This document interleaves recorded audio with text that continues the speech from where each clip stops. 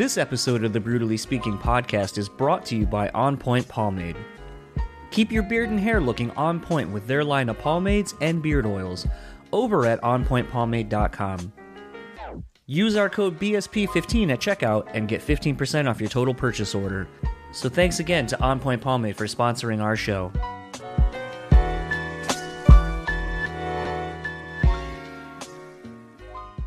This episode is also sponsored by the Bean Bastard Coffee. Head over to thebeanbastard.com and pick up any one of their delicious hand-roasted coffees. Coffee lovers will also enjoy their hand-cut and handmade espresso candles and soaps as well. If you're in the Buffalo, New York area, head to their store located at 448 Elmwood Avenue. And thanks again to the Bean Bastard for supporting this show. Brutally Speaking podcast is proudly sponsored by Rockabilia.com. With over 500,000 officially licensed items in their online store, you're guaranteed to find something you need. Use our code BREW and get 10% off your total order. Now on to the show.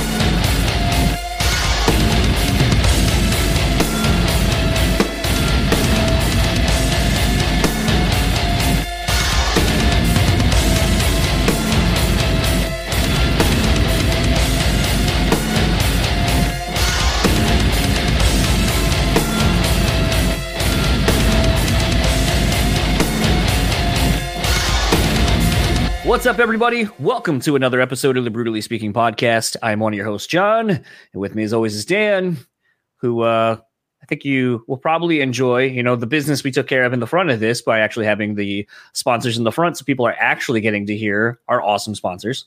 That's right. Now you know where to get your favorite band merch, how to make your hair and beard look on point. I mean, you got it going on, and honestly, you can drink coffee while you're doing all that. That is absolutely true. You could be a Bean Bastard if you wanted to be. Shout out to all of them. We're still going to plug them at the end of the show, but you know what? Maybe you don't listen to the end of the show, so we wanted to start taking care of our sponsors by having them be right up front and present. Without their support, obviously the show doesn't continue to be as cost efficient for us to do. And that's just politically correct way to say it. Yeah, that's basically just the reality of it. It just allows us to actually have some of our bills paid for from this podcast. So thank you to Rockabilia, On Point Pomade, and the Bean Bastard. We will thank them all again at the end of the show in case you forgot. But this episode's guest, Travis Miguel of Atreyu, who they actually have a new album coming out. What was that? Entrapped. Yeah, that is a trap. I didn't know that before listening to this chat. I had no idea that he filled in for Trapped as a touring guitarist. Really? Yeah, I had no clue. See, I figured maybe you would. I mean, you see all of the news and so forth, so I kind of would have figured you've seen, you know, whenever Trapp's kind of making a headline, that a lot of the sites will run with the photo with Travis in the background, like literally, like if God, what's the guy's name? Chris Taylor Brown or something like that. If you see Chris Taylor like front and center, Travis is usually just over his shoulder, like right by his head, so it's kind of hard not to see him. I think Chris Brown is such a douche that whenever I just see a picture of Trapped, his douchiness just destroys anything that's in the background. So I just like, that's just how I know how to click. That's how I know when to click away. Like that Windows error message. It's like, get me out of here. Yes. But Atreyu, actually, before we ended up doing this chat, there was no record announcement. They only had Save Us as the only single at that point. But now there is a record, Baptize. It is coming out soonish. Pre-orders are up over at AtreyuOfficial.com. There's a really sweet blue variant to the vinyl, which I need to pick up. CDs, wall flags, merch, all of those things. Head on over there, support those guys. At this point, they've dropped 3 singles now. We're pretty much primed and ready to have Porter come back on and do his album cycle, appearance on the podcast. So should be a good time. And we just got to get Kyle. I think he's the last one we have to collect for the whole Atreyu. I love how you're like, yeah, I'm really into collecting. And like, I just have this like vision of you having band members trapped in like glass cases in your room. Well, it's the part of my office you can't see. Right. Everybody John's ever interviewed is actually trapped in his office. You need a bigger house.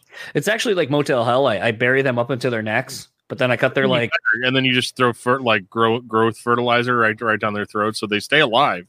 Yeah, there lots of nutrients in that.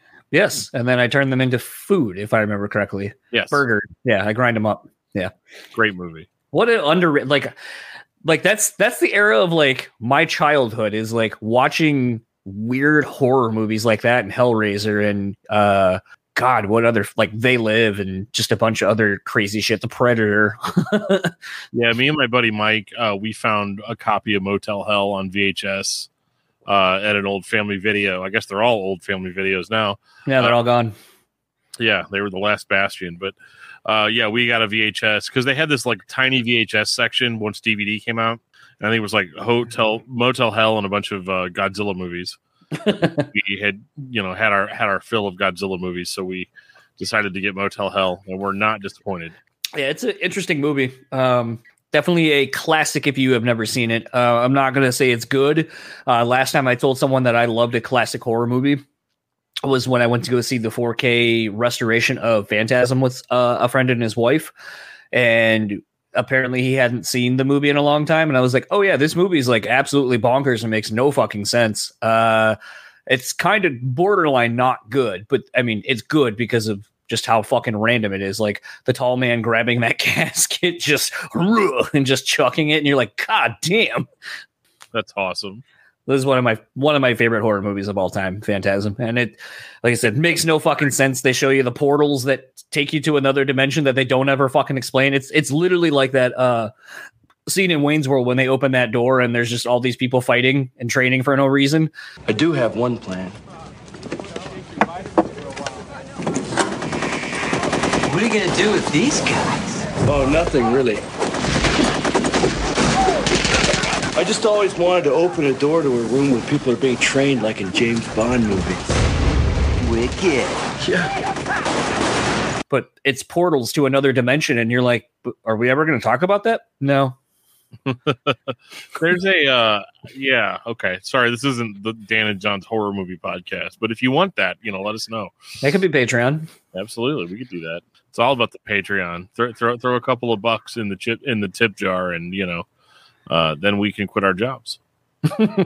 How sad! For a couple of dollars, we could quit our jobs. We're this close. Yeah. Well, I mean, that was something Travis and I talked about was, basically him starting Atreyu. And then, that was kind of how he ended up kind of doing the trap gig was just, he obviously didn't want to get a normal 9 to 5 and the opportunity presented itself and he ended up being a hired gun, which, I think is an interesting thing. And I know there's obviously a really great documentary called Hired Guns. Yeah. And it's a really interesting phenomenon. I mean, something I don't think a lot of people know, maybe they do, I don't know, that listen to this show, but like, Nuno Betancourt from Extreme is Rihanna's guitar player. Oh, I did not. Oh, wait. No, I do know that. But like that dude probably makes fucking bank. Yeah, I mean, take it where you can get it. I mean, it's a slippery slope, though, not one to get a 9 to 5. Because like over time, your band might put out a great record and you might live off of that for a while. But then before you know it, it could be like 20 years later and you could be charging people $500 to eat dinner with you. I mean, it's a very slippery slope. Those must be some good pork sandwiches. Pork steaks, it. Well, whatever. This conversation's a little bit long, and we're not really adding any value to it. So let's get right into my conversation with Travis, and we will talk to you guys on the other side of it.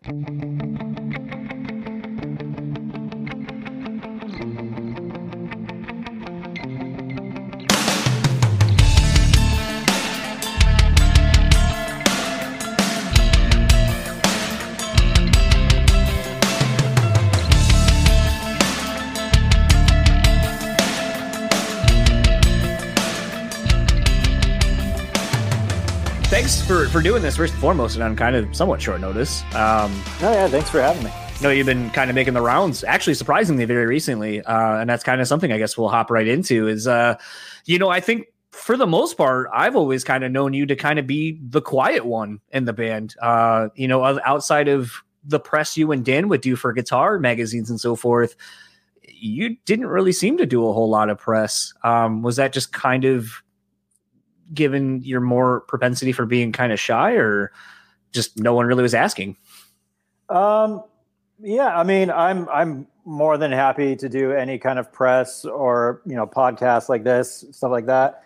But, like a lot of the dudes in my band have got something to say. And, and if they want to take the mic, so to speak, then that's perfectly fine with me.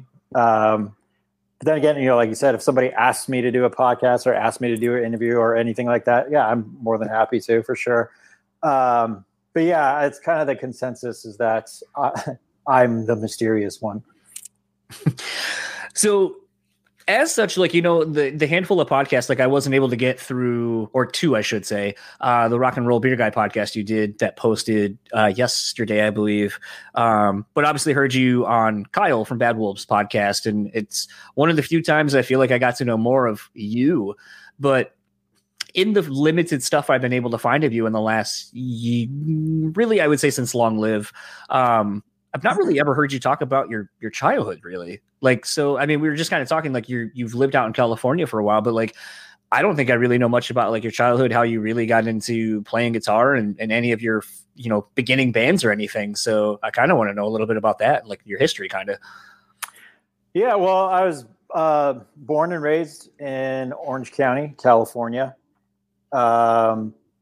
Typical suburban upbringing. My parents are still together, which, for my generation is, I don't want to say it's weird, but no, it is. Like when I tell people, my wife and I, when we started to cut you off, when my wife and I first met and we were like, yeah, both of our parents are still together. They're like, weird. And I was like, I know it doesn't seem like it to us, 'cause that's just what we know, but it is weird to grow up and have people be like, your parents are still together. What's that like? Yeah. Yeah. And I remember growing up, like it was, like you said, it was very much a normal thing for like, my friends to be, I'm going to be at my dad's house this weekend, or I'm going to my mom's over Christmas or whatever. That was very, very much just a normal thing. But yeah, I mean, my parents are still together, still hanging out in Orange County. But yeah, I mean, I had your typical suburban upbringing. I grew up playing in the street, skateboarding. I went to public school. Discovered music at a somewhat early age, like 11 or 12. Not necessarily actively playing music, but I developed an interest in it. And then all throughout, middle school, or what it was known as then, junior high, through high school and up into my 20s. Yeah. Like music definitely played, an important role in my life. And then gradually, like I picked up a guitar around 11 or 12, and just kind of stuck with it. And then eventually found myself playing in bands, and then met up with the Atreyu guys, and I've been doing it ever since. So a couple of things to that. A, do you still have your first guitar? I have my first like real guitar. It was a Gibson Les Paul Studio. I got it when I was, I think, like 18 or 19. That was like I said, it was my first like real, genuine, like bona fide guitar. Actually, our first record, Suicide Notes and Butterfly Kisses, was all done on that guitar. But yeah, I still have it. It's still, I plug it in every few years, and things still sounds great. I'll probably never get rid of it. It's always funny because the story with that either is I sold it, I got rid of it, lost it, traded it for something. So it's always one of those that, like, if you still have your first one, it's always kind of special and all that kind of stuff. Like, I still have mine. I actually just found it recently, and it's a piece of shit, but I can't stand to get rid of it. I'm just like, but it was my first. Right. Yeah. When it comes to gear, I'm a little bit of a hoarder. Like I hate to get rid of it because I've always convinced myself that someday I'm going to need it. even though it's been sitting in the garage for like the past 8 or 9 years, and I haven't seen it. It's just collecting dust, but I just cannot get rid of it, much to my wife's chagrin. Like my garage is just filled with guitar cases and amplifiers that are just collecting dust, which will probably continue to sit there and just collect dust. Hey, you never know. One day, 20, 30 years, one of those things might be worth just a shitload of money. Probably not, but I mean, there's always you got to tell your wife. Right. Yeah. No, this is going to be vintage. And when it's an investment. Yeah. That's what sometimes I have to tell myself with stuff. And I'm like, it's an investment. And then it's like, an investment in what? Me? Right. Something I can sell later on. Yeah. It's an investment in my OCD tendencies to not get rid of shit. What was, because what's interesting is like, I think for a lot of people, I think you're a few years older than me. I'm going to be 37 in a few months. So I think you're probably like what, 40, 42, somewhere in there. I'll be 42 next month. Okay. So not terribly much older than me, but I was going to say what's interesting is for, I think people my age, like you and Dan and a handful of people that came up in your scene as your local scene that became a national scene, became kind of people to inspire some of us to want to play guitar. Your playing style and being able to differentiate you from Dan. I don't feel like your playing necessarily started with, being a Metallica kind of guy or something like that. I feel like you were maybe more of a player who kind of filled in space and kind of was a very, I don't know the word I'm looking for right now, but I feel like your influences maybe not be as obvious as some others. So who were some of your influences when playing guitar and starting out?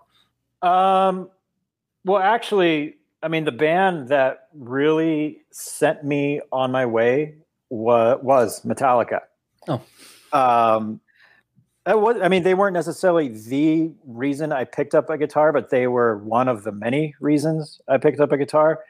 I had discovered Metallica and then picked up the guitar, but my skill level at the time was not near the point it needed to be for me to learn a Metallica song. So that didn't come till like a little later. But as far as like guitar influences, I'm just trying to think of like growing up. It was when I first developed the chops to be able to play stuff like that. Yeah, it was stuff like Metallica. Jerry Cantrell from Alice in Chains has always been one of my favorite guitar players ever. In fact, I got to meet him very, very briefly a number of years ago at the NAMM show. And it was the most awkward, uncomfortable thing. all like 100% on my part, because like long story short, I was at the NAMM show a number of years ago. I got separated from the group I was with. So I was just kind of meandering around by myself, and I ran into a friend who worked for Line 6 at the time. And we were just kind of hanging out, like passing a flask back and forth. Those were the drinking days, obviously. And Jerry Cantrell walks by, and, I'm like, oh shit, that's Jerry Cantrell. That's like, that's my favorite guitar player. And my friend goes, oh, I know Jerry, let's go meet him. And she like grabs me by the arm and we start making a beeline for him. And I'm like, in my head, I'm like, no, wait, I'm not ready for this. And before I know it, she's like, Travis, Jerry, Travis. And then she leaves. Oh no. So it's just like me and him. And it was like that old SNL skit where Chris Farley interviews Paul McCartney. It was exactly like that. And like I was just grasping at straws to think of something to say, and I was just fumbling all over my words. And I remember walking away from the conversation. Like, I don't even remember what the hell we talked about, but I just remember walking away from the conversation, just going, "Stupid! That was so stupid, Travis. You totally screwed that up. That's your, So that was kind of a funny anecdote, I guess. But yeah, guitar players, everybody from, like I said, Jerry Cantrell, Andreas Kisser from Sepultura. I've always admired his playing. Stevie Ray Vaughan, even though obviously I don't play like Stevie Ray Vaughan, but he's one of those guitar players that, when he hits one or two notes, exactly who it is. Mm-hmm. Same thing with, Dimebag Darrell. Yeah, man, I mean, I could go on and on and on, but yeah, as far as being a guitar player, I definitely try to be as well-rounded as I possibly can, whether it's on the technique side of things or the theory side. Like, I'm constantly trying to be well-versed in music theory. For the longest time, I had the approach of, well, if there's rules, they're made to be broken, which will get you so far, but it's not 100% detrimental that you have to learn music theory, but it definitely helps. It provides, tools that you can later use that you might not have thought about had you not known this aspect of theory. You know what I mean? Yeah. It's kind of funny you say that, because I think something that becomes interesting, and it's not even just learning how to play music or anything like that, I think it applies to a lot of life, is there's the initial passion or the spark of passion, but then you realize you need to take it a little bit more seriously if you want to become proficient at a thing. Or I don't want to say a master, because I don't think you can technically ever really master anything. You can always learn and keep learning. But I think that's kind of the interesting thing, in thinking about the band, you guys, I mean, essentially this is really like the only band you guys have done. Like, you guys were all either still in or just out of high school, from what I've basically heard. And it's interesting to think about that from the perspective of, you started this thing as just something to do, to jam with friends and have fun. And then now here we are 20 years later, and it's a career. Right. Yeah. I was, even at a young age, I was very much a realist. Like, I would have never put money on being in a full-time band, making a living out of it, let alone for the better part of 20 years. I thought, we'd get signed, record a record, maybe do a little touring, and then we'd probably all go back to work or go back to school and, live the normal 9 to 5. But it didn't pan out that way. It was a very slow and steady rise for us. The momentum just never really stopped. So yeah, I mean, I have to kind of pinch myself every once in a while and, be like, dude, I still get to do this. This is awesome. Does it surprise you to think back and see how much at the time, your local scene really impacted this growing kind of different stamp of metal? Is it kind of weird to see, like, you, Avenged, and a lot of the people out in your area just put a stamp on metal and kind of having a national attention to it? Yeah, it was definitely weird. I wouldn't even say weird. It was just kind of, it definitely felt like we were part of something that was garnering attention. Obviously bands like us, Avenged, Thrice, and then, obviously like 18 Visions, Throwdown, Bleeding Through. It was kind of odd to have all this attention focused on our little, I wouldn't say little scene, but, we were all just dumb kids making a racket, and evidently a lot of people liked it. Something else in doing this, and like I said, me being from the East Coast initially, and I kind of have thought about this as I've gotten older in relationship to even more rap and hip hop, there being very regional sounds, between the East Coast, the West Coast, and then in the late 90s, early 2000s, the stuff coming out of the South and so forth. And, kind of putting that prism or that lens on the hardcore scene kind of as it was growing. You know, you have a definitive sound in the East Coast, but then kind of around the same time you're coming up is sort of when that like New England style Massachusetts scene was also kind of coming up and so forth.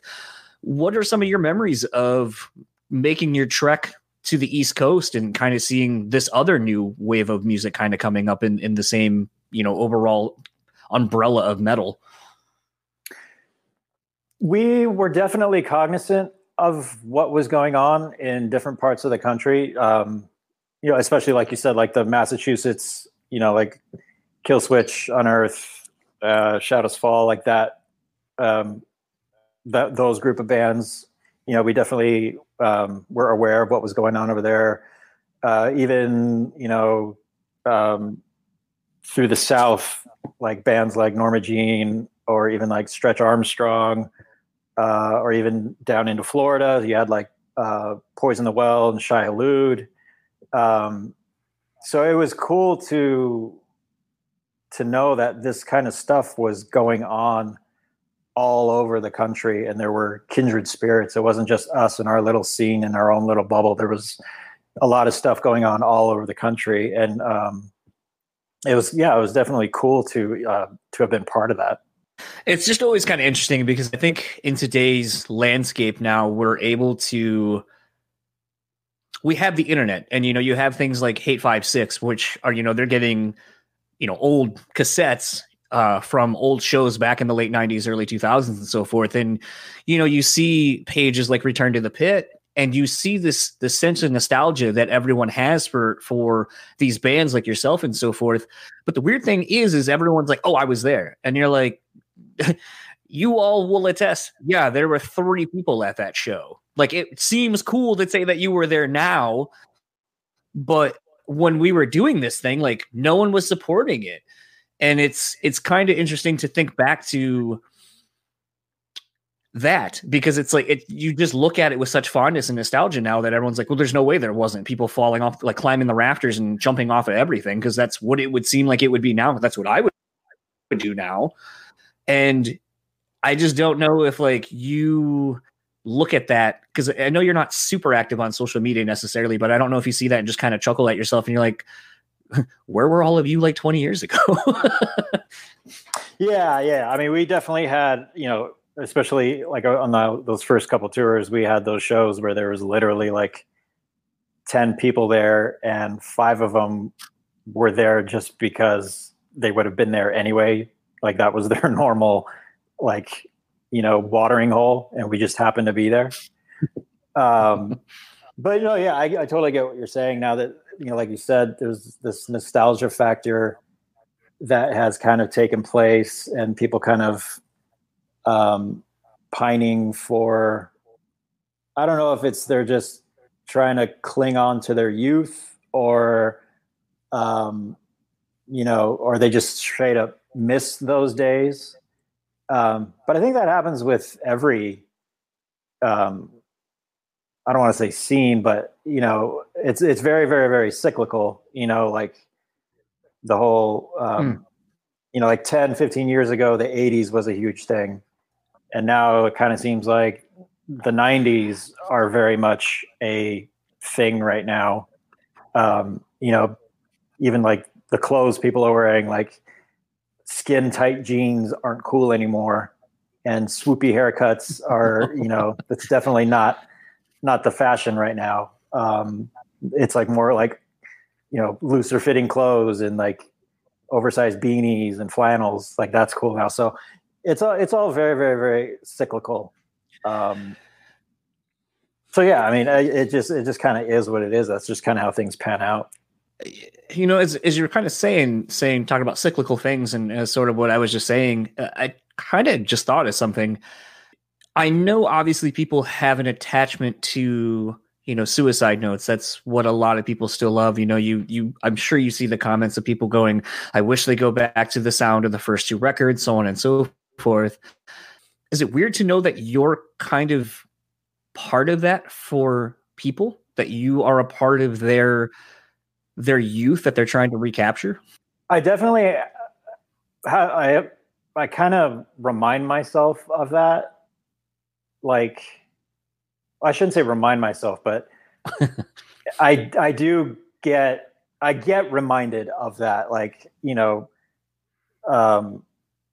people from time to time come up to me and be, oh, your first few records, like that was a soundtrack to my youth, or that was like a huge part of it, made me who I am today, and that's a lot to take in, because I'm just a dude who got lucky, who I can kind of make my way around a guitar, and like it's weird to be put up on a pedestal like that. I mean, it's nice. I'm not going to lie. Like it's cool to have admiration. It makes me feel good, but I'm definitely not a guy who's like, I definitely don't expect it, like somebody to come up and be like, and just shower me with all this praise, because like I said, I'm just a dude doing what he does.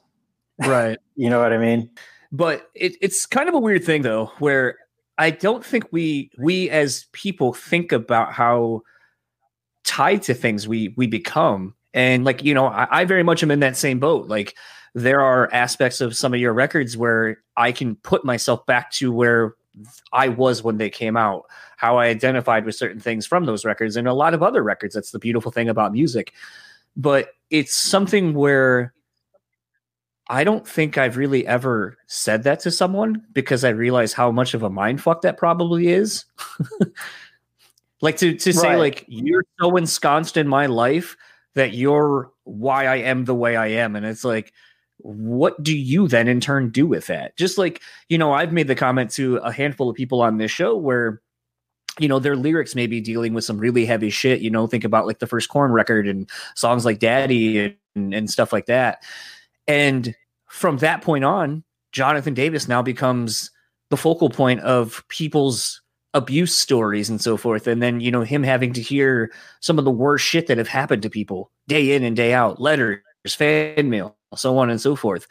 And it's like, you already have heard what he's gone through and him getting that out. And now you're basically bouncing it back and sending it to him, but it's coming back millionfold, basically. And I don't think a lot of people tend to think about what that does to the person you're telling. Yeah, it can be really, really heavy. And it's not something that you just dump on somebody every day. You know what I mean?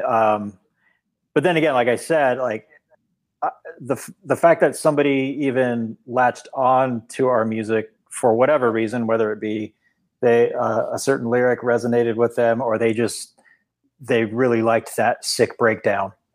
The fact that it's resonating with people at all is it's a mind fuck, but in a cool way, really. Like I said, like me personally, I never thought that anybody would even hear any kind of music that I've made or any kind of music that I've been a part of, let alone have it resonate with them to the point where, they do come up to me and say, what you did struck a chord with me and it made me feel a certain way. And, it's a lot of time I have to like take a second and kind of process that and wrap my head around the fact that some complete stranger really likes something that I did. It's at the end of the day, it's cool. Like I'm not complaining one bit. Thing that's sort of interesting in thinking about your band is kind of, the fact that you went away. And I'm trying to remember if I posed this to either Brand Porter or even Dan in my talks with them over the last couple of years since you guys have come back. But, I'd asked this to Dennis from Refused. And, you're in a unique position where you went away for a little while. So you got to be, actually, I guess that's one of the first questions. So when the band went away and you no longer are Travis from Atreyu, was there a little bit of a rediscovery of who you are as a person or what you meant to yourself? I don't know if there was a full-on like rediscovery of myself, but I definitely, it put things into perspective, how I relate to being in Atreyu. It's that old saying, like, you don't know what you've got until it's left you or until it's gone. At the time, right before we went on that hiatus, we were all pretty much fried. It was just a constant cycle of write a record, record the record, tour the record, wash, rinse, repeat. So I think we had to kind of just step away from it and kind of reevaluate what we like, who we are as people, what we want out of this band. And it took the better part of 4 years of inactivity for us to to realize okay, what we had done with this band up until that point is actually pretty fucking awesome. We all miss it, so let's reconvene and start the machine up again. The other part of that is, and it sounds like obviously it is the case, but was there something to where you have a better understanding of what the band means to you now versus what it meant to you when you started? Were you able to kind of reflect on that at all? Yeah. There were, for me personally, there were just a lot of things that I took for granted. Like the fact that I get to travel the world and play music to people. Like when you think of that as like, that's what I do for a living. It's fucking absurd. It's like, it's like, it's too good to be true, but during those last, like that last year before we went on hiatus, like I said, we were all just fried. We were kind of phoning it in. And, there were times like we'd be on tour and we'd be counting down the days till we got home, and and just, focusing on how much time we would have off as opposed to how much time we would be spending on the road or, getting shit done as a band. It's weird now that I'm older now, and usually the overall, I guess, like the arc of being a guy in a band, or at least a moderately successful band, is that, when they're younger, they want to hit the road nonstop and, play as much as they can and be as busy as they possibly can. And then they start to kind of wind down, maybe tour a week or two here, a week or two there. But for me, it's kind of the opposite. Like now that I know, and I'm very cognizant of the fact of how very lucky and fortunate we are to even be able to still be doing this. Like I want to stay busy as much as we can, whether it's touring or writing or doing whatever, because I know that, this could very well end at any point. And I want to take full advantage of every opportunity that we can. And, basically I just don't want to get a 9-to-5 job. Well, what was the last part you heard, I guess? It literally cut out right as you started talking. Oh, okay. All right. So basically just kind of talking more about, as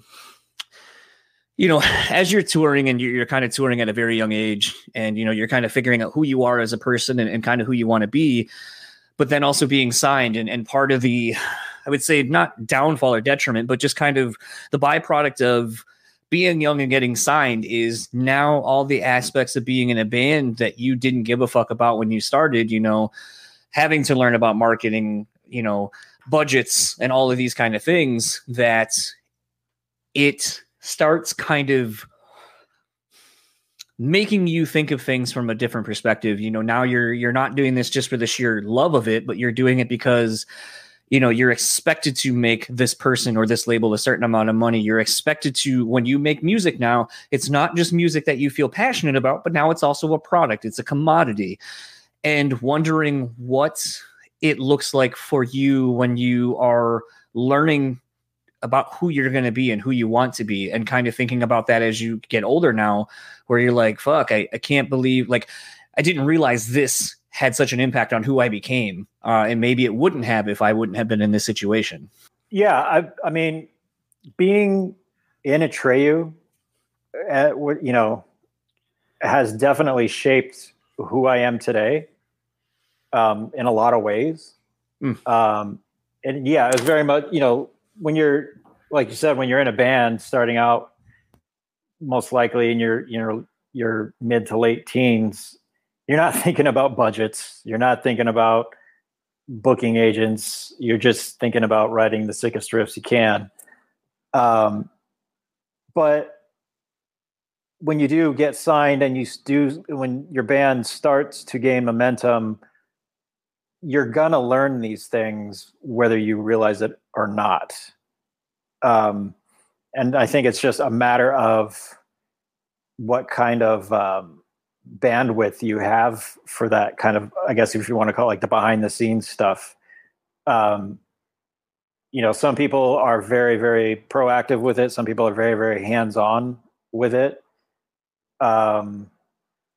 There's definitely should be somebody in the band, at least one person who plays that role. And luckily, got me. All right. Everything looks good on my end. I see everything's working. I can hear you. So okay. Sorry. No worries. You're frozen now. I mean, it's Michigan right now. Getting everywhere as a whole, bringing it back to where we started. So maybe I don't know. I would assume cold weather shouldn't impact internet, but I have no idea. I don't know if that's a thing. I mean, who knows? I don't know. I mean, I guess there's rolling, like you were saying, rolling blackouts. So I guess in theory, like weather can affect stuff like that. I mean, we'll just chalk it up to that. I mean, we got to blame it on something, right? May as well just blame it on the weather. Well, I can't wait for someone to be like, oh, it was great until the whatever, like get a better internet connection. It's like, I'm sorry, we're on the internet. This shit fucking happens. Right. Yeah. Nothing's perfect. No. Unfortunately, I wish it were more perfect. Right. But no, and it's just kind of weird because like I constantly think about, you guys all growing up and what being in the industry, how it shaped you, maybe good or bad because of the experiences you have. Like I think in some instances, if you listen to the Pure Pleasure podcast, Dewey constantly talks about how, he thinks a lot of people when they grow up, when they're young, they should travel, the US and kind of see what they're made of and so forth. And I think it definitely in my years now in the last 5 or 6 with my wife starting to travel and see more of the US and hopefully internationally when we can, I think it is becoming this thing where I'm starting to get a broader sense of the world. Like I've gone to places when people talk about, when Southern hospitality, it's a thing a lot of people talk about. I love Atlanta and I've gone to a handful of places in the South and that shit's real. It is a real thing. And I've seen how, being from the East Coast, I see how we are out there. And I think I get a broader sense of how people are. And I think you can't help but understand that and see that when you are in a position like yours. But I also wonder if, for all the good that, touring at a young age can do for you, I also just wonder if it becomes a thing where, being a part of the business side of it just kind of starts fucking with you mentally, where you're like, well, I thought these songs were good. And now someone who loved what I was doing is like, no, that sucks. You're not good. And if it just becomes this thing where you're like, oh, fuck, well, shit, this is all I really know how to do. And now you're telling me it's not good. And, yeah, and what that does to you. That's pretty much the main reason why I refuse to ever look at any kind of comment section. Because, I'm very much, I don't want to say I'm a pessimist, but I tend to be a bit cynical at times. So with that being said, I'll read all the positive comments and they essentially just kind of go through one ear and out the other. And then I'll read one negative comment and I'll be like, who the fuck was this? Like, fuck you. You have no idea what it took to get here, blah, blah, blah, blah. So just for my own sanity, I I can't look at comment sections for that very reason, because it'll just start fucking with my brain and it'll put me in a pissy mood, and it's just not worth it. Was it at least better when you started because the internet really didn't exist to the capacity it did? So the only bad reviews were those that were in press, or did that actually make it worse because you're like, oh fuck, this one person who actually has a platform is being shitty? I mean, yeah, I think I had, in a weird way, I think I had a tougher skin back then. So yeah, now I'm just like, I know what it will do to me if I start reading negative comments, so I just avoid it altogether. Something else I kind of wanted to talk about a little bit. On this show, obviously it's called Brutally Speaking, and it is a clever pun on drinking and so forth. And really, it was just a fun way to come up with a pun that would be easily Googleable for us to pop up. For SEO and stuff like that. But really it's a play on having, at times brutally honest conversations, which is something in doing this podcast that I think people have said that, I kind of have a knack for, is just having people divulge things to me who barely know me at all. And, some people have not wanted to come onto the show because of the name or the perception of what they think the show is without really giving it a fair shake or listening to it. And very recently, I was talking to my dad and he was talking about, oh, you have people who listen to the show and do you ever think about what you will do with your platform? And I never really thought of it like that because I'm like, no one I mean, I see people listen to it, but no one comments on it for the most part. So I don't really ever think about this as having some kind of a platform that people are going to hear. So I used to kind of be like, oh, it's a fucking, we used to joke, Scott Stapp won't do our show because he's sober now. And I still think it's funny because part of me is like, well, then I hope you don't ever play a bar or a club ever again because, oh my God, they have alcohol there. Right. So it's sort of like, that's where I kind of took the joke of it all, is like, you won't do my show because you're sober now and you're afraid it's gonna conflict with your sobriety. Like, then how strong in your sobriety are you if you can't do a show that won't even ask you, not be like, oh, we're getting hammered with Scott Stapp, it ain't happening. But it does become this thing where recently I've kind of come to the conclusion that maybe we need to utilize our and decide that that's a route that they need to take. So I know, you made a comment back to Nam where you back in your drinking days before meeting Jerry Cantrell, but with, I know you've kind of done some other podcasts and so forth, talking about your sobriety and so forth, but, I guess for just kind of a quick recap, what led you to it and how have you found it to be? How have you found it to be a positive influence, not just in your daily life, but maybe even your working relationships with the rest of the dudes in the band? Yeah, I mean, I stopped drinking a little over 6 years ago, and it was a long time coming. I had been a drinker for the better part of 20 years, and it started off fun and innocent, just like everybody else, but then it became part of my life. It became an everyday thing for me. And there's a billion different reasons as to why. And I'm still trying to sift through all of that. But it just got to a point where, people actually took notice that I wasn't doing well. Because whenever I would drink, I was never a liability. You meet some people, or you've got friends who are like, oh, I can't drink Jack, otherwise I'll get into a fight with somebody, or I can't drink this because I'll end up naked in a field somewhere. That kind of stuff never happened with me. So it was kind of it was a blessing, but it was also a curse because it gave me license to just drink even more because I never really got out of hand. I'm sure I got annoying from time to time, but that was probably it. One of the biggest reasons why I drank so much was just because I've never felt comfortable in my own skin. So the drinking definitely helped alleviate that. And another reason is I can't stand being around drunk people when I'm dead sober. So I figured, well, if I can't beat them, I may as well join them. And so, that carried on for years. And then, a bunch of mental and emotional things as well. But yeah, I mean, it got to a point where, the dudes in my band were like, we're concerned for you. Like, we can see it on you. You don't look good. You're, you kind of look like a sad clown. It's, you're smiling on the outside, but we can tell from a mile away that smile is definitely not on the inside. So yeah, I had to take a bit of a sabbatical for about 9 or 10 months and just kind of figure my shit out. And, it wasn't easy, obviously. I mean, if it were easy, nobody would have an alcohol problem.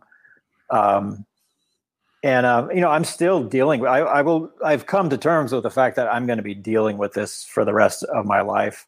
Some days are better than others, and I'm not going to lie. I miss getting fucked up. Like some of the funnest times I've ever had in my life were when I was hammered. But everything has a shelf life, and, I mean, even just looking back to it now, like at the rate I was drinking, if I were to continue on, I would have severe health problems by now, if not dead.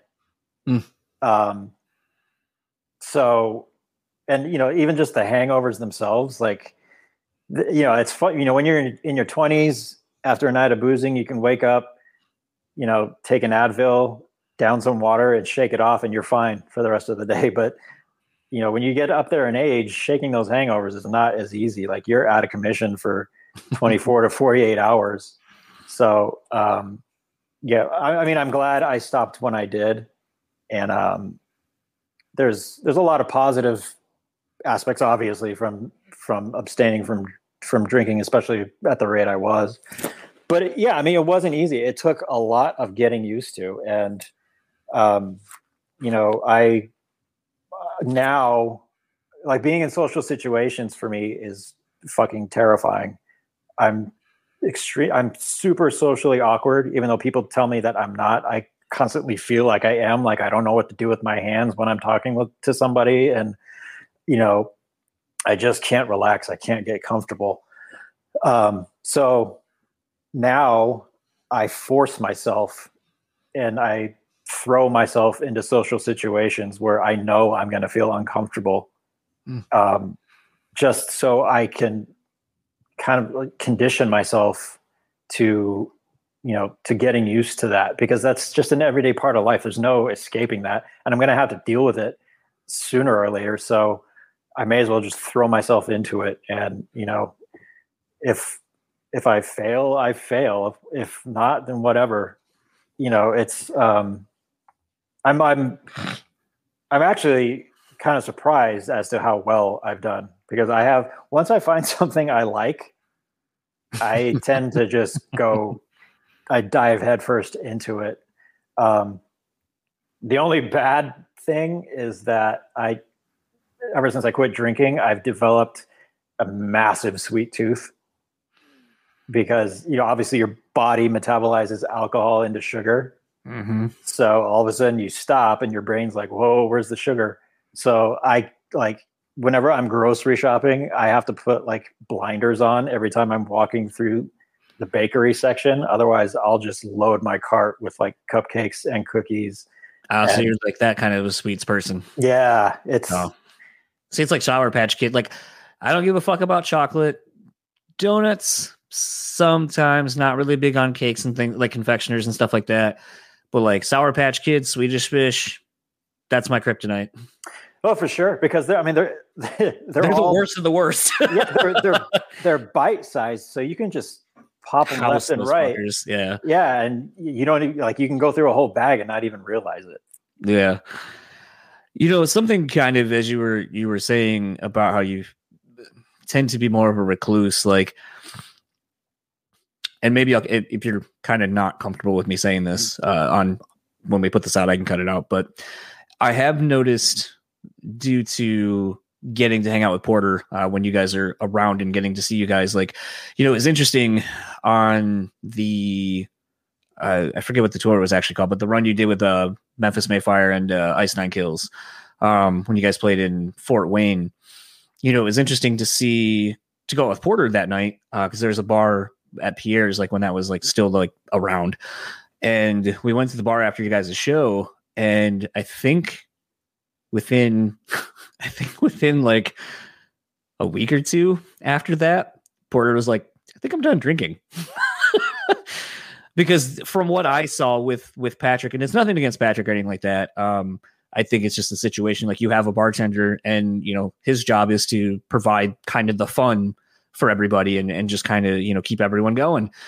And, there's some big personalities on that tour. And it was really interesting to kind of see the touring aspect. It's one of the few where I think that dressing room actually kind of creates everyone to hang out because it's just basically a big, circle.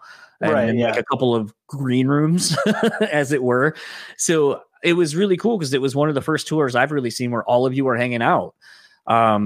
Sans you, I didn't really see you. And most of the tours I've seen where I'm hanging out with Porter, you're not really there until probably 10, 15 minutes before when I think you're kind of doing the band thing to get ready. And I think the one time I've seen you not do that, and it was funny, you said like you force yourself into situations and you kind of get nervous with your hands and such, was at the Disrupt tour when I went to Chicago. You were talking to someone while I was waiting for Porter, and you seemed very awkward because you kept looking around like you were waiting for someone to spot you, or like you were like, oh, I found you. But you seemed to be talking to a friend. So it was one of those where I was like, oh, Travis is actually out before the set. Like, rare sighting. Yeah. And I was going to say something, but then I just kind of was like, no, like you're talking to your friend. I'm waiting for Porter and Julia. Like it's whatever. But it is something where I've wondered if it's been hard for you because you're more of an introvert, or more because potentially it's still just kind of hard for you to, I don't know. And so it's kind of been something I've peripherally noticed and have wondered, and have never obviously asked you because unlike right now where I barely know you, it's one of those where I'm like, I'm not going to like see Travis for 10 minutes and be like, so why do you just kind of duck out, like not ever around? I mean, it's never like a conscious decision to where I'm going to be like, oh, I got to stay away from everybody. I got to be alone. Like, it's just kind of, a lot of the times it just depends on my mood. I'm more than happy to talk to anybody who wants to have a conversation with me. I just don't assume that everybody wants to have a conversation with me. In fact, more often than not, I assume people don't want to talk to me. Therefore, I'm not going to put forth the effort, which is kind of shitty. No, it makes sense though. So, I mean, I guess a lot of it just, I can chalk it up to just having like low self-esteem to, like I said, like I assume nobody wants to talk to me, so why bother? But then again, there's times where I'm like, I'm feeling a little ornery and I want to go hang out and meet people and have a conversation with a complete stranger.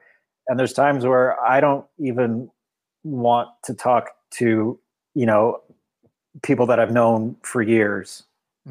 Or, it's just it depends on when you catch me, like what type of mood I'm in, I guess. And not to say that I'm like a super moody person. Like I'm very, you can ask anybody. I'm very much just a kind of go with the flow guy. I'm very low maintenance, it takes a lot to get me like riled up. Other than Southern California traffic, like that shit will drive me crazy. But other than that, do you have bad road rage? You seem like someone who would. I do it and I don't. Like I'll catch myself. Like somebody. Like one of my worst pet peeves is when somebody doesn't use their turn signal. Oh, same. So if somebody like veers in front of me without using their turn signal, it just enrages me. And then I have to like remind myself, dude, it's not a big deal. Chill the fuck out. Like you're not, it's not the end of the world. Move on. I think it's a common courtesy thing, though. Like, it's like you. True. And like, because I get the same way when, I'll hold a door open for someone or whatever. And then like, maybe they're supposed to hold the next one for me, or they see I'm coming and they don't hold the door. And I'm like, oh, we'll just go fuck myself, I guess. Like, thanks. Yeah. It's very easy to take shit personally, and I just have to constantly remind myself, dude, there's bigger things to worry about than the fact that this person just cut you off. It's funny because I was talking to Lee from Born of Osiris. We just posted the episode, but we're talking like a week or so ago. And, we were talking about therapy and stuff like that. Something I've been going through the last like month and a half ish. And so we kind of connected on that. And, something we were saying is like, we think we're the epicenter of the world, but we're not. And I like made the comment counter, and I was like, but we are, though. We have, in order to kind of survive, we have to kind of think we are. And it's this weird duality of thinking about, I'm the center of the universe and I need to make sure that I'm taken care of. And, everything needs to happen to me or needs to, have these results so that I can keep going. But that also doesn't serve you well if that's all you ever think about is I'm the epicenter, fuck everybody else. Yeah, it's very easy to forget that we as human beings are an extremely small and minuscule aspect of the universe as a whole. You know what I mean? I think it just kind of depends on perspective. Like you said, like to ourselves, we are the center of the universe. We are the center of our own world. Yeah, for sure. But everybody thinks like that to some extent, So, again, I have to remind myself, like, the universe is a very big place and I am an extremely small part of it. So it's smart to be concerned or be stressed out about certain things that take place in your life. But at the end of the day, what does it all really add up to in relation to the rest of the world? So, it just all depends on perspective, I think. Yeah, that's been a key phrase for me lately, is perspective. Like I even said, I think to Porter in a text recently, I was like, sometimes at therapy, like you feel like you're just blabbing on and you're like, fuck, like is this person, like they're not stopping me, which is what most people would do in this situation where they're like, shut the fuck up for like 2 seconds so I can say something. It sort of comes back to a thing where I made the comment, I go, at times it's almost like looking in 2D for your whole life. And then someone gives you the keys to see in 3D and you're just like, does anyone else know about this? Right. Like, yeah. Holy shit. Like what a difference in perspective this has caused. And, it just permeates into so many other facets and relationships in your life. I do have I don't want to take up too much of your time. So I have a couple more questions for you. Yeah. So I have a question, and this is something I know you've addressed quite a bit. But the question I have is, I think, a different perspective than what I've seen anyone ask or bring up with it. So at least throw the caveat out there in case you're like, dude, I fucking have answered this question a shitload.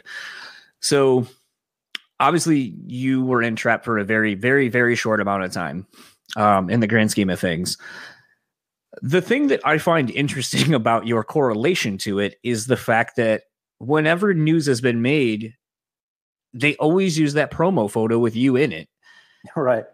And, I would assume most everyone knows you're not in that band and have not been in that band for a long time.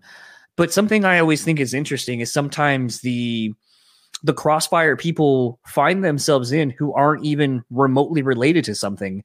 A while back I had the drummer from Phil Anselmo's band on, and I was like, you're in 3 different bands with Phil. So when all this shit was going on, were you like, dude, my fucking career is tanked now and I had nothing to do with this? So adversely, as you see all this shit and you're in the background of every fucking news post that everyone's posting and you haven't been in that band for years, was there any worry or concern that by proximity you were concerned that people were going to be like, oh, well, fuck Travis too?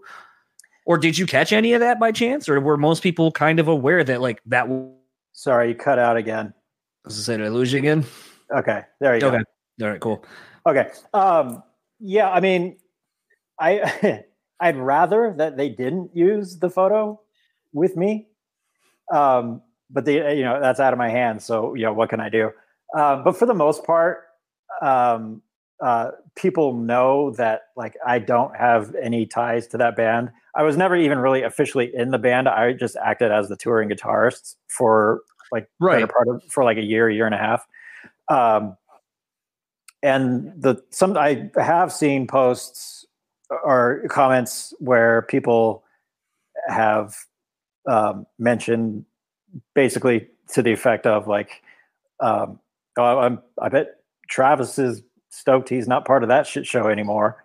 I'm pretty confident that people know that I don't have the same political stance as Chris Taylor Brown from that band.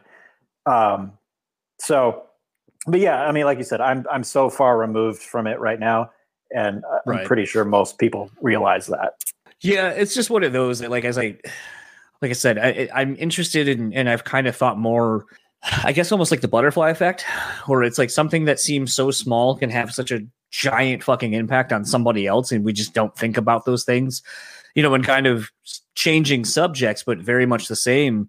I think something that's kind of really made me think about that, and the shift in perspectives, again, kind of bringing that back up, is playing Last of Us 2.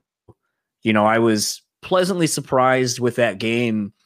I think it did a really good job, and something I don't know that everyone takes away from it. I can't remember if on the STFU podcast, if you said you had beaten it or if you said you had given up on it.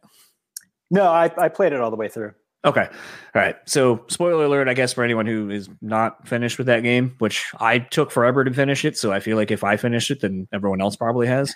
But I felt like when I finished Last of Us 2, it really set the tone for me thinking about how, again, we are the center of our universe, and you think that you're the hero in your story, but you could be the villain in somebody else's. And all it takes is the lack of knowledge on and perspective of what led them to make the decisions they did and to act the way that they did.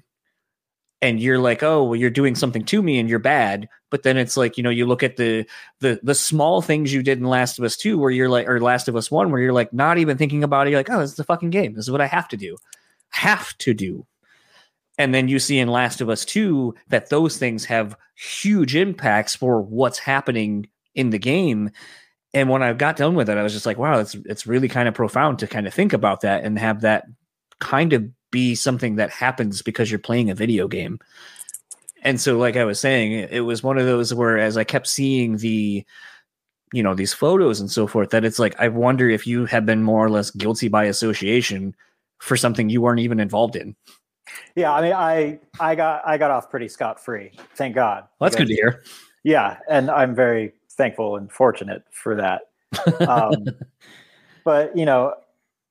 But also too, like, I don't regret having spent time or, filling in on guitar for that band at all. I mean, I got paid to play guitar.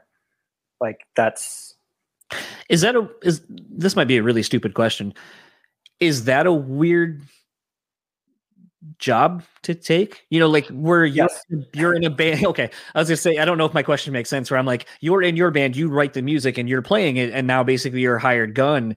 And I've never really talked to necessarily many hired guns, or if I have, that's pretty much their job. They're just a hired gun. So it would seem like one of those things, especially since you never wrote anything with the band, that it would be like, is it weird to just come in and be like, all right, punching in for my set, I learned my parts, and that's all I need to do? Yeah, there was definitely a bit of a learning curve for me, because prior to that, the only band I'd really ever toured with was Atreyu. And when you go from one camp to another, it's, the dynamics are completely different. the overall situation is different. I was the only guitar player for about 90% of the set. So that was something I had to get used to, because I was so used to looking over to my right and seeing Dan over there. Right. So, and just the songs themselves, like I kind of went into it a little bit too, probably a little bit too confident, because I wasn't very familiar with Trapp's catalog other than like their big songs or their big singles that they had that they had at the time. So I had to learn all these songs, and I figured, well, it's just basic, radio rock. How hard can it be? There's actually a lot of weird nuances and stuff that I had to like adjust to and get used to. And I'm actually, I'm thankful for that, because it made me a better guitar player and a better musician. And it also, in turn, made me a better touring musician. By what I mean by that is, it forced me to adapt to new personalities, new situations, a new fan base, because like their fans had no idea who I was. I was just some new guy on the guitar.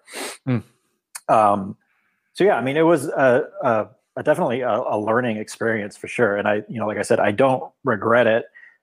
But then again, that being said, this was before the whole, right, I guess if you want to call it a meltdown or whatever it was. I don't know. Had that happened, had I been asked to join after said meltdown, I probably would have steered clear from it.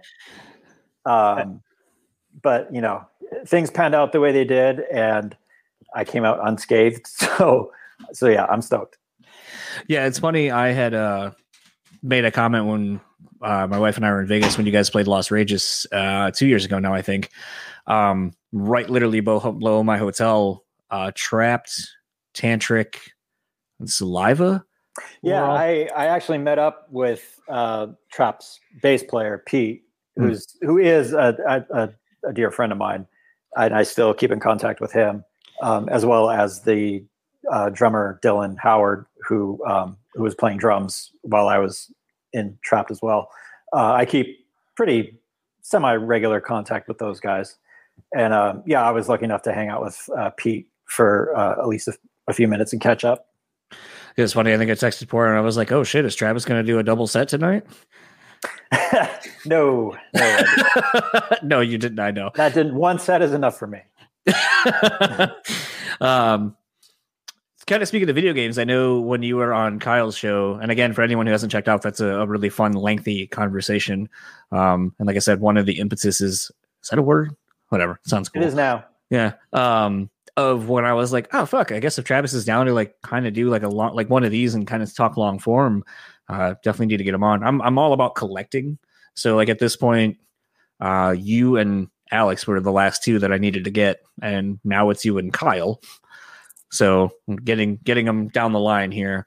But that was kind of one of the things where, it was really interesting to kind of hear some of your hobbies and interests, and, video games, you just kind of assume if you're in a band that like you have video games on the bus and it's an easy time killer. Especially now with Switches and stuff like that as well, right, to be more portable. Given the fact that you probably have a lot of time on your hands, what have you been playing lately? Well, I just finished the newest Assassin's Creed, Valhalla. Yeah, I enjoyed that. It was very lengthy. So like I finished the game and I was like stoked, because I'm like, okay, finally, I'm done with that. And I started Watch Dogs Legion not too long ago. I'm not a fan of it so far. I played the two before it. Yeah, and I thought they were cool, and I started up on this newest one, and it took a second to kind of kind of find my bearings, so to speak. So now I'm like sitting down and I'm enjoying playing the game. Whereas when I first started it, I was like, "What the fuck is going on with this game? I do not understand what I'm supposed to do. Yeah, that's pretty much where I am, and that's what's dissuaded me from going back and playing it because I was really excited for it, and then I started playing it, and I was like, "Oh, I don't like this." Yeah. See, I experienced that a lot too when I first start a game. It's the whole like learning curve. Mhm. But it's like that with anything really. Like once you kind of, like I said, like you get your bearings or your sea legs, so to speak, that's when you can finally start to enjoy it. Guess I'll have to give it another shot. I think as of right now, I've just kind of abandoned hope on it, and I'm like, all right, how long until Far Cry 6 comes out? Right. Yeah. I'm still waiting on getting a PlayStation 5, which should be arriving next week. Fingers crossed. Oh, you actually got one. Yeah, I had to pay a little extra, but the main caveat was that being that they're so hard to get a hold of now, I heard that they won't even be readily available to the public till like summer or fall. So I figured, you know what, I'm just going to shell out the extra couple bucks and get one because my PlayStation 4 right now is acting super senile. It's just been ejecting discs by itself out of nowhere. Whenever I power it on, it sounds like the Millennium Falcon taking off. So Yeah. I think it's time to get it's time for an upgrade. Yeah, I bought a PlayStation 4 for the first time like 2 Black Fridays ago and bought like Spider-Man, Last of Us, like basically bought all the games that were only PlayStation exclusives. Yeah. So finally finished the Uncharted's, which I had played most of those, but I think I had the 2 women one, the newest one. Yeah. So I got close to finishing that one, beat Last of Us 2, finished Spider-Man. Now I'm currently playing Miles Morales, which I was going to hold out until I got a PlayStation 5, but whatever. And, but I was able to get the new Xbox like day one. So that was, really? Like I was lucky enough to get a pre-order. Nice. Which was a clusterfuck. I could imagine. And then after I got it, 2 days before they were supposed to ship, they kept sending me an email saying that my payment didn't go through. So I checked my payment and I'm like, money's there. Like, what the fuck? What do you mean it's not? Payment can't go through. And then I had to like do this whole run around with customer service, online, phone calls, emails, like, and then it all got squared away. See, that was a big issue with me. As you know, I would have tried to get my hands on one day one, but I knew that I'd have to jump through a bunch of hoops like you did. And I didn't know I'd have to though. Like the two, because I bought the Xbox One and then the Xbox One X when those both came out day one, and I'd never had any problems getting either one of those. So I assumed trifecta, like this would be the same thing. Right. And I knew everyone was having problems with the PlayStation 5. So my thing was just get your Xbox. That doesn't seem to be the as in-demand system. So just be fine with that and you're good. And then get the PlayStation 5 when it becomes more available. But I was like sweating bullets. I'm like, what the fuck you mean? I put in my pre-order. I got my email. It says it's confirmed. And here's my confirmation code. Like, how the fuck can you tell me like I'm not getting it? Like 2 days before it's coming out and it's supposed to be at my house. Right. Like, that's horseshit. First world problems, man. I know. First world problems. And then I recently got a Switch and I'm kind of like, why did I get this thing? But for traveling on flights, I love it. Yeah, I've been meaning to get my hands on one for that purpose, specifically touring or plane flights in general. But I really don't have to worry about that right now because obviously we're not going anywhere. So I can bide my time. Have you, with Brandon and Porter starting up Twitch accounts, is that something you've thought about doing? I have thought about it. Brandon definitely is trying to get me on the Twitch train. But I need to get like the technical know-how of how to like set it all up. And like I've seen, like people's Twitch feeds and there's just so much shit going on. It's very overwhelming. So that's something I'd have to learn. And the internet connection in my place isn't the most reliable. So that's an issu. And throwing you under the bus then for the connection issues. Right. Yeah. It's all my fault. Yep. But yeah, I mean, maybe at some point I'll, get a wild hair up my ass and jump on the Twitch wagon. Kind of, lastly, I guess, you switched from ESP guitars, and I gotta say, you and Dan not being ESP artists is kind of weird to me. Yeah, we've a lot of people have said that, which I find kind of weird. Like, I didn't realize people put so much stock into which guitars we were playing.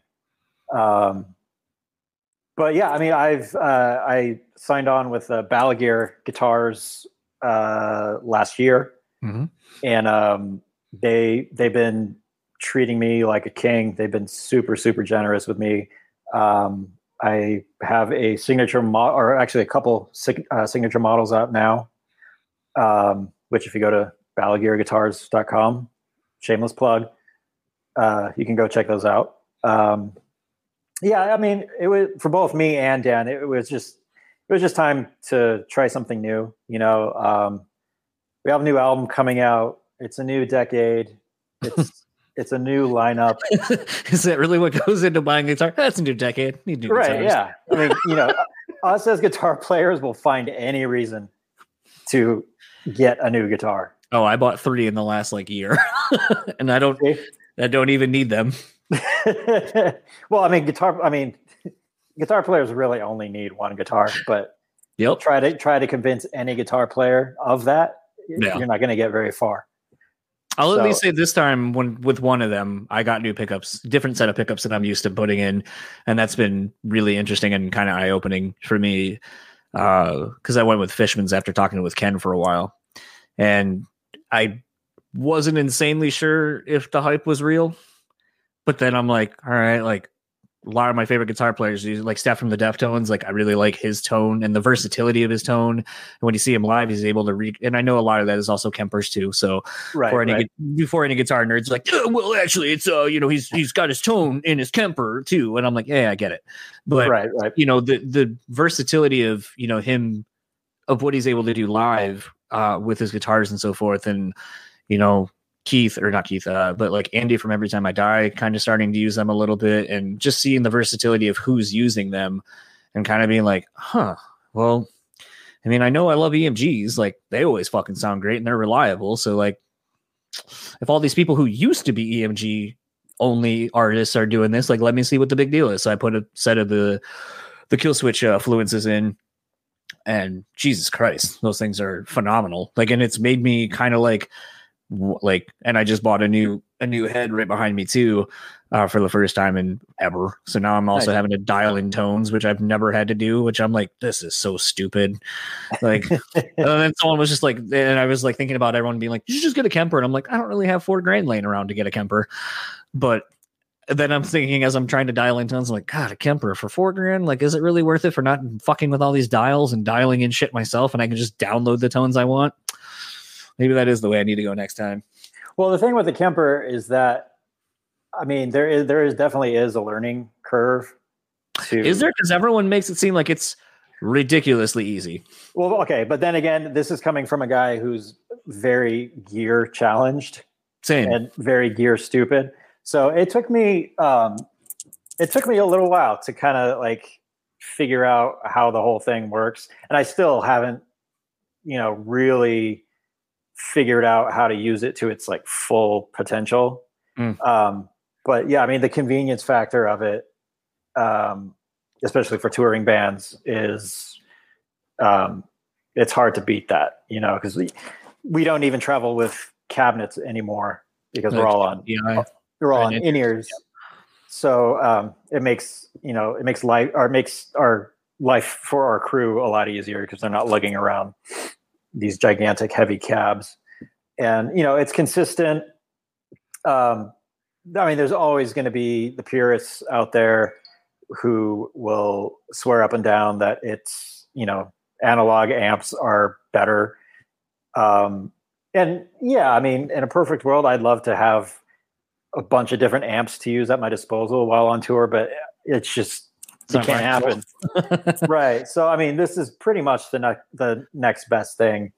And, I mean, chances are whoever's in the crowd is, they're not going to be listening to, my tone or Dan's tone, and I'm pretty sure they're not going to be like, oh, that's definitely digital, that's definitely a Kemper, or they're using a Axe Effects or whatever. Like, it's just it's loud, it's distorted, you're good to go. To be that asshole, I think at the Las Rages show, which granted it's outdoors, so with the smallest grain of salt, the sound could have been moved by wind or whatever. As where I was in front of you, usually it's about where I am. But I was going to say, I did notice there was a couple times I was like, is that the right? I think it was like Doomsday. I was like, is that the right tone for that? Like, that doesn't quite sound like because that's usually. I might have very well fucked up and had it on the wrong preset. And I've seen that a couple of times, but it was just like one of those, like, where I am that asshole who's like, oh, I've listened to these things so often, and I know, like my wife always jokes, she's like, I don't think I've ever, like, at the time, she's like, I don't think I ever listened to the new Atreyu record, but I know every song off of it because I heard it live like a shitload of times. Right. I know this and that. And I was like, well, that's how it happens. Actually, my last question for you before I let you go. So, my wife and I have really fallen in love with the Paper Castle song. And I've kind of talked to Porter about it. Like, when he was on his stream the other day, I was talking to him about it. I was like, oh, because he was doing like a Music Wednesday thing or something. And I was like, oh, like, what are some stories you have of that? And he was like, oh, I don't know. Well, Brandon came with the chorus, and, he was kind of talking about some things. And he's like, I don't know. Just didn't really have a whole lot. I think he said actually, like, Jacoby was tapped initially to do kind of like Alex's, like, kind of rapping-y part initially, but that didn't pan out. Of course, the internet goes out right there. Who plays the guitar melody that kind of accompanies the ascending vocal and like the synth thing that's going on in the background? Is that you? Because that feels like a you part. Honestly, I don't remember. That's the weird thing about recording an album, is that you're so invested into it at the time. And then once it's done, it just, you don't ever think about it again.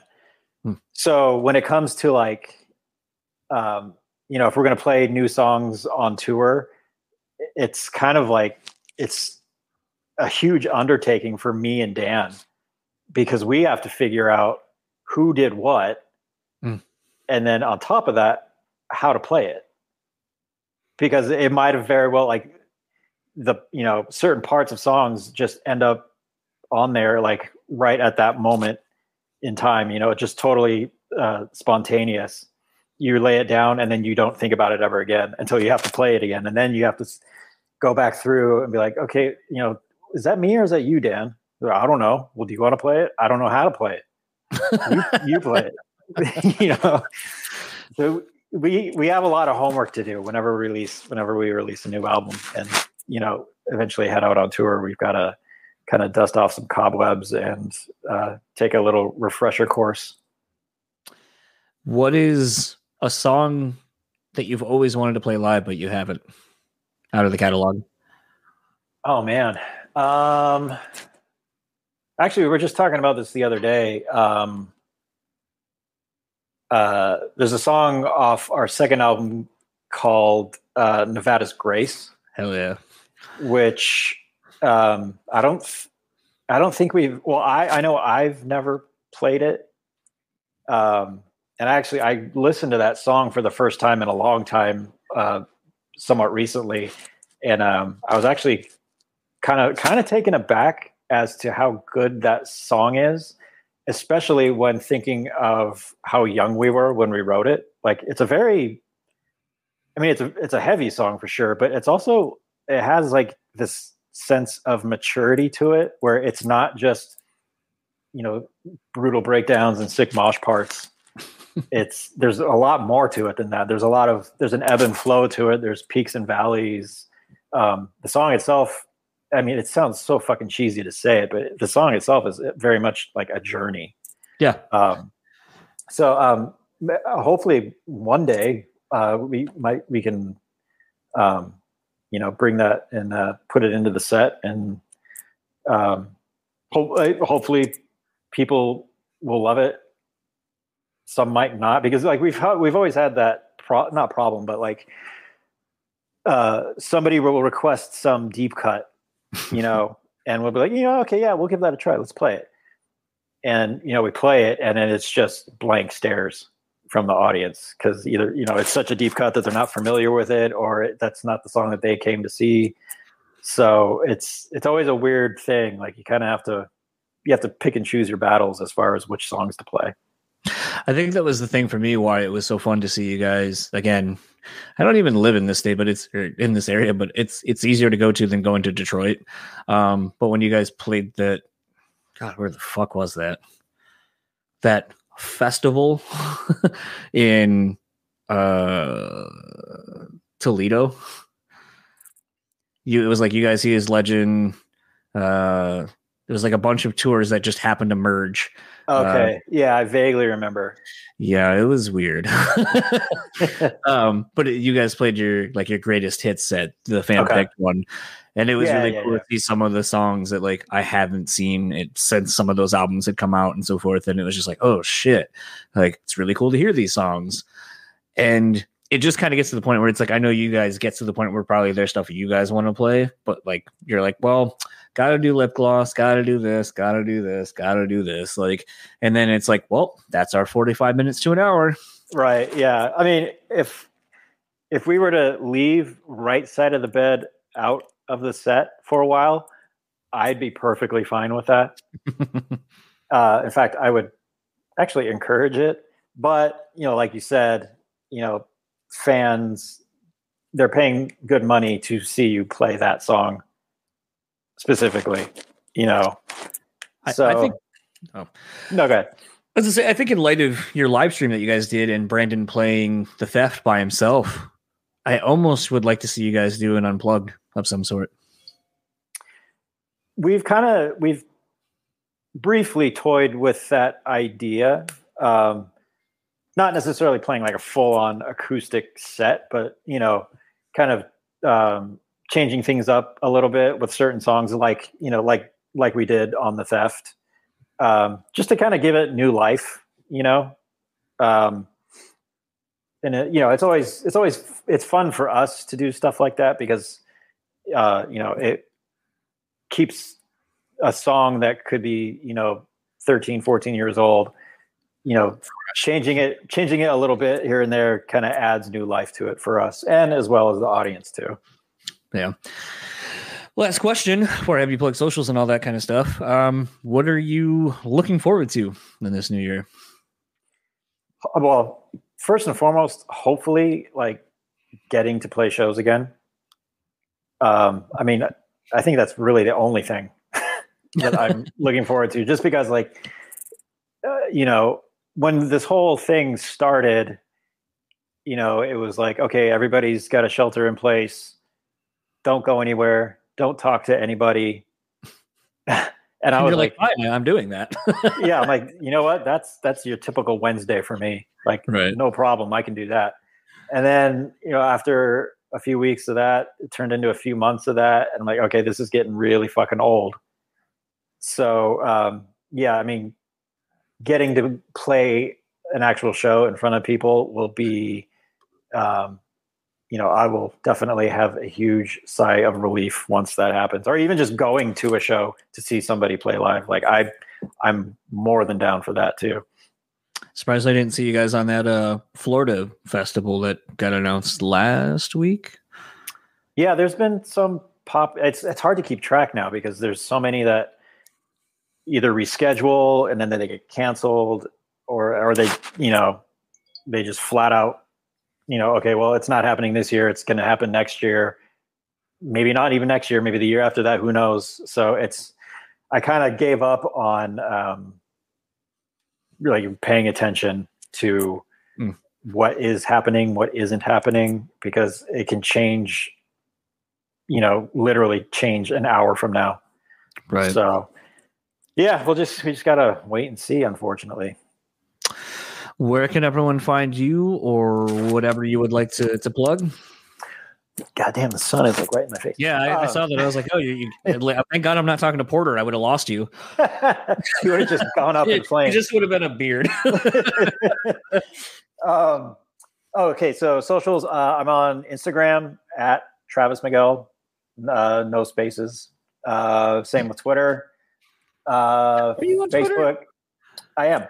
I'm not as active on Twitter. But even, that being said, like I post maybe once a week on Instagram. Yeah. So that's why I was surprised with Twitter. yeah, but I am on there. Facebook, I don't really mess around with all that much anymore because evidently that's for old people. And I'm Hey, you got to get a space. Yeah. yeah, I guess. I mean, I see it's hard to keep track with. Have you seen this? The space. What is it? Space Hey, I think is actually what it's called. Someone recreated MySpace. Really? Yeah. So there's like a top 8. I created my profile about a month ago. I haven't really had a chance to fuck with it, but like it, by all accounts, when I was setting everything up, like your music, it's got the box for all your stuff to fill in and all that kind of stuff, and it has like the online now like thing, just like MySpace did. I'm kind of interested. Like, I don't want to get too involved and waste my time creating this thing, Right? But it's got like the blogs, it's got all that kind of stuff, and it's one of those where I'm like, people say this is what they want. Like, is it going to be a thing? But then again, I also just got an email that was like Vero Point 2.0 is here. And I was like, oh, fuck, you guys are back? Like, you were cool for like 2 seconds. Yeah. Yeah. I mean, everybody's attention span is literally like the size of a gnat, mine included. So, I mean, I'm sure next week there'll be something else. But yeah, the whole MySpace thing, that's funny because we were just talking about, nostalgia. Yeah. And evidently the nostalgia is real. Well, maybe that just means we need to stop. We made it through the end, though. We did. I'm proud of us. And yes, and I will forever blame you for all the connection issues, even though I had to switch my computer and everything else into something else. I'm still going to blame you and or the weather. Fair enough. Well, thank you again so much for taking the time, and hopefully we will see you at some point at the next show. If I actually see you. Absolutely. Yeah. Thank you. Thank you so much for having me. This was cool. Yeah. Enjoy the rest of your day. Likewise, brother. Peace. Peace. So that was my conversation with Travis Miguel, again, of Atreyu. Their upcoming album, Baptize, is up for pre-order now. Again, head over to AtreyuOfficial.com. There's a lot of sweet bundles. Whichever one catches your fancy, go ahead and pick it up and support the guys. Chat was kind of fun. I mean, we kind of go all over the place. I really kind of actually enjoyed learning more about him as a person and kind of his guitar influences, even though I look like a total asshole going like, yeah, I just don't see you being like one of those guys like, yeah, Metallica's really like where I got my start. And he's like, well, I mean, actually, Metallica was. Metallica is straight up like how I got my start. Yeah, and I was like, oh, well, I mean, go fuck myself, I guess. You don't strike me as that kind of guy, okay? So let's just go with it. I mean, it really doesn't. I mean, especially, I know I'm kind of speaking more as I've learned how to play Atreyu songs on guitar and seeing the band at this point for over 20 years.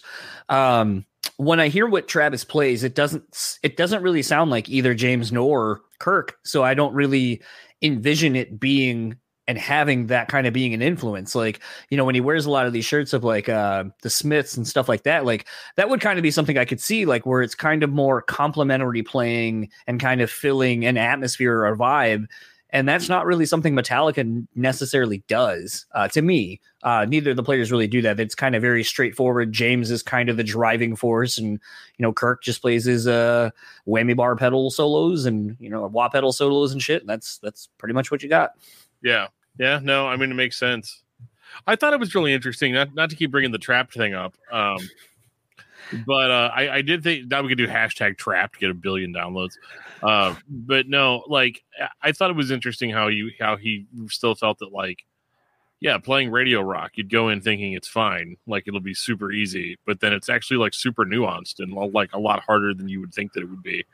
I just thought that was interesting. That was a really interesting takeaway. Well, I think something a lot of people don't take into consideration is like, so I'll use a song like Everlong by Foo Fighters. Super easy song to play on guitar, but there's just kind of a certain feel and a certain timing that you have to kind of play it right. A lot of people play it too quickly. I'm guilty of it myself. I've seen a million covers of it and they're not all great. Cause then, like there's just something about kind of, it's a song simplicity that actually makes it really fucking complicated. Like and even myself included, for everyone that kind of shits on AC/DC, it's like, yeah, but you try to be that tight playing those riffs. I think you're going to realize it's a lot harder than you think it is. And I think, when, nothing against Atreyu, but I mean, they're, I would say, exponentially faster playing than what is done in Trapped. I mean, I haven't really heard anything since that first record, but it's one of those where it's just a completely different kind of style and feel. And I think Travis probably just didn't, know that. I mean, I don't think anyone really would. Yeah. Kind of hard to predict. Yeah. It's funny. I was watching Porter's stream earlier, and he was saying, because I had sent Amy, the publicist, the band's publicist, a message saying like, hey, by the way, we're dropping this episode, and we, I know I didn't set it up through you. Porter set it up and was awesome with that. So thanks, Porter. And, thanks, Travis. But I was like, oh, just so you're aware, so you're not kind of caught off guard by it. And I was like, don't worry, we didn't talk about Alex. We didn't talk about the new album because we didn't know anything about the new album. So is what it is. However, I completely forgot about the Trap part. And so like part of me is like, fuck, I hope people I hope that's not the central point of everything that gets potentially picked up. Because it's definitely, I mean, really it wasn't, it was just kind of a sort of throwaway question. Not a throwaway question. I definitely was interested in it, but I didn't really think much of it other than just, that's a very weird situation where it's like, dude hasn't been in the band for almost 10 years now, I think. Yeah. What, because of the current things that are going on with that band, and people are still using that promo photo for whatever reason. Like, it's just like, are you catching some shit for that? Because like people are like, oh my God, I can't believe you're associated with that. And it's like, I'm not. I haven't been. I was actually surprised that that nobody said anything to him about it. He seemed very like, yeah, no, nobody's really said anything. He's like, but I mean, clearly I got out of it scot-free. I think that's kind of one of the unfortunate things about some of these things. And, and as I said, going back to our Joey Gonzalez chat, sometimes I think, especially with cancel culture kind of being so prevalent now, that I feel like a lot of times it's almost like you're just guilty by association before you can even say anything on the matter. Like I could see people being like, oh, everyone that's involved in this photo that's in this band, fuck them. And people go after them. And it's like, no. That's not, no. Right. So it's just kind of an interesting idea to kind of work around. And I don't know. I mean, we're seeing a lot more things getting canceled in the last week as of when we're talking. You, man, canceled. Well, so I've heard that he is, but then I heard it was just literally everyone's in an uproar about Pepe Le Pew getting canceled, quote unquote. And all it really is that the scene that had him in it in the new Space Jam movie was taken out, and that was it. It's not that he's canceled or anything like that. I guess that his scene wasn't necessary, so they cut him out. And he's not even a real person. It's weird seeing not real people get canceled. Yeah. I have to admit that. Like, it's a little weird. And then the same with, I guess 6 Dr. Seuss books have been canceled that didn't sell anyway. Yeah, that happened. So it's an interesting time to be alive. Let's just put it that way. Yeah. I'll leave it at that before something. I'm not offended. I'm not upset. It's whatever. Yeah. But yeah, I don't know. It's very strange. It was interesting today. I saw my time hop, speaking of that, and then we'll kind of wrap up the episode. I saw today it was the time hop of like a year ago, I guess when Biden was officially going to run for presidency or was close to, and he was still going up against Bernie Sanders. And I saw a tweet that I had seen going around on Twitter, and it was something to the effect of like, oh, if you type in BernieSander.com, it takes you straight to Joe Biden's campaign to where you can like donate to his campaign. Like how shitty, like what an underhanded tactic. And I was like, and then my status on Facebook was just like, I've only been awake for 5 minutes. And I realized what the obvious reasoning that was it's because his name is Bernie Sanders, not Bernie Sander. Right. And so what a lot of people in that situation will do is they'll buy the domains that are close to what you're looking for, hoping that you're going to mistype, and then they're going to get taken there, and then maybe they'll just donate, or maybe they'll donate, not realize that they're on the wrong thing because they thought they typed in the right thing. But that was the thing, is like a lot of people were like, oh, this is how you know politics are rigged and all this kind of shit. And it's like, no, again, you're overreacting to something that isn't even a thing. And if you just would have taken 2 fucking seconds to look at what you're doing, you realize no one's in the wrong for doing it. Like, you just have to pay attention to what you're doing. And then before you start spreading misinformation, like realize that like that was the one thing, is like, I saw all these people retweeting it and they're like, oh, see, this is how politics are rigged. And it's like, are you, none of you smart enough to look at the fucking thing and then go, oh, it's spelled wrong? and then like just stop spreading or stop retweeting or sharing the thing. Like when I did it, I was like, it's spelled wrong for those that can't figure that out. Maybe this is why we keep having misinformation spread so quickly, is because people get outraged by something and don't ever take the time to actually look at what they're reading or read the whole fucking thing. Yeah. So that reminds me a lot of whenever, I think if you went to Antifa.com or something, it would point to Joe Biden's website. And everybody was freaking out about that. And it's like, dude, anybody could just buy a website called Antifa.com and they could just link it to wherever they want to, right? Right. But like, it's bizarre to me like how little people actually know about technology and how it actually works. They, like, because we grew up at a time. You remember your parents telling you, like, now, John, just because it's on the internet doesn't mean that it's true. Anybody can have a website. No. And that's what my parents taught me. And now my parents are like, random phone call? Sure, I'll verify my social. Oof. Yeah, I don't know. I just think it's interesting, the time and day and age we live in now, where just so much information is just rampantly spread with no regard for fact checking or doing any kind of due diligence on your own end. I think it's the root of a lot of problems, actually. But as Dan was actually speaking about things you can click on, links, and you can just make it take you wherever you want. We're going to wrap up this episode. If you want to head over to Facebook at Atreyu, Instagram at Atreyu Official, Twitter at Atreyu Official, or AtreyuOfficial.com. That'll have all the links to all of their socials, all the pre-orders, and so forth. Again, the new album Baptized is up for pre-order. If you'd like to follow Travis, he's still funny. So when he posts, yeah, you know what? Sometimes Dan's funny when he posts things on the internet. So I post things all over the internet, man, all over. Really, just one place, a couple places. Okay, so yeah, all over. I'm on YouTube at Discuss Metal Dan. I'm on Twitter at Discuss Metal Dan. I'm on Gmail at Discuss Metal Dan. I am on Instagram as Discuss Metal. I'm on Facebook as Daniel Terry. And so I'm all over the place. I do another podcast called Discography Discussion, and so does John. And another podcast called Discuss Metal, and another podcast called FPS Frags Per Second. So you can find all that goodness at discussmetal.com, or you can find it on YouTube at Discuss Metal Dan. And if you would like to keep up with this podcast, simple enough, brewspeakpod.com. It's our landing page for everything. It'll take you everywhere. There are links to all of our sponsors, our friends' podcasts, and so forth. Super simple. Not going to beat a dead horse. Rate, review, subscribe. You know why you need to do that. Please do if you can. And worst case, just share the episodes. If you like what you hear, just share. That helps just as much as a rating or a review. Our sponsors are also super awesome, as you heard. I got to run down the list again. Rockabilia.com. Head on over there. They have over 500,000 items in their online store. Everything is 100% officially licensed through the bands, so you don't have to worry about the integrity of the stuff you're buying. Head on over there. Use our code BREW. Get 10% off your total purchase order.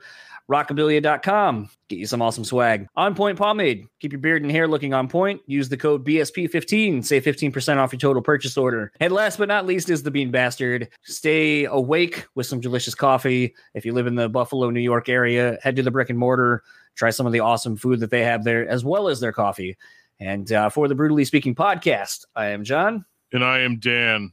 We will talk to you all next week with Chad from Legend / For the Fallen Dreams. I'll talk to you then.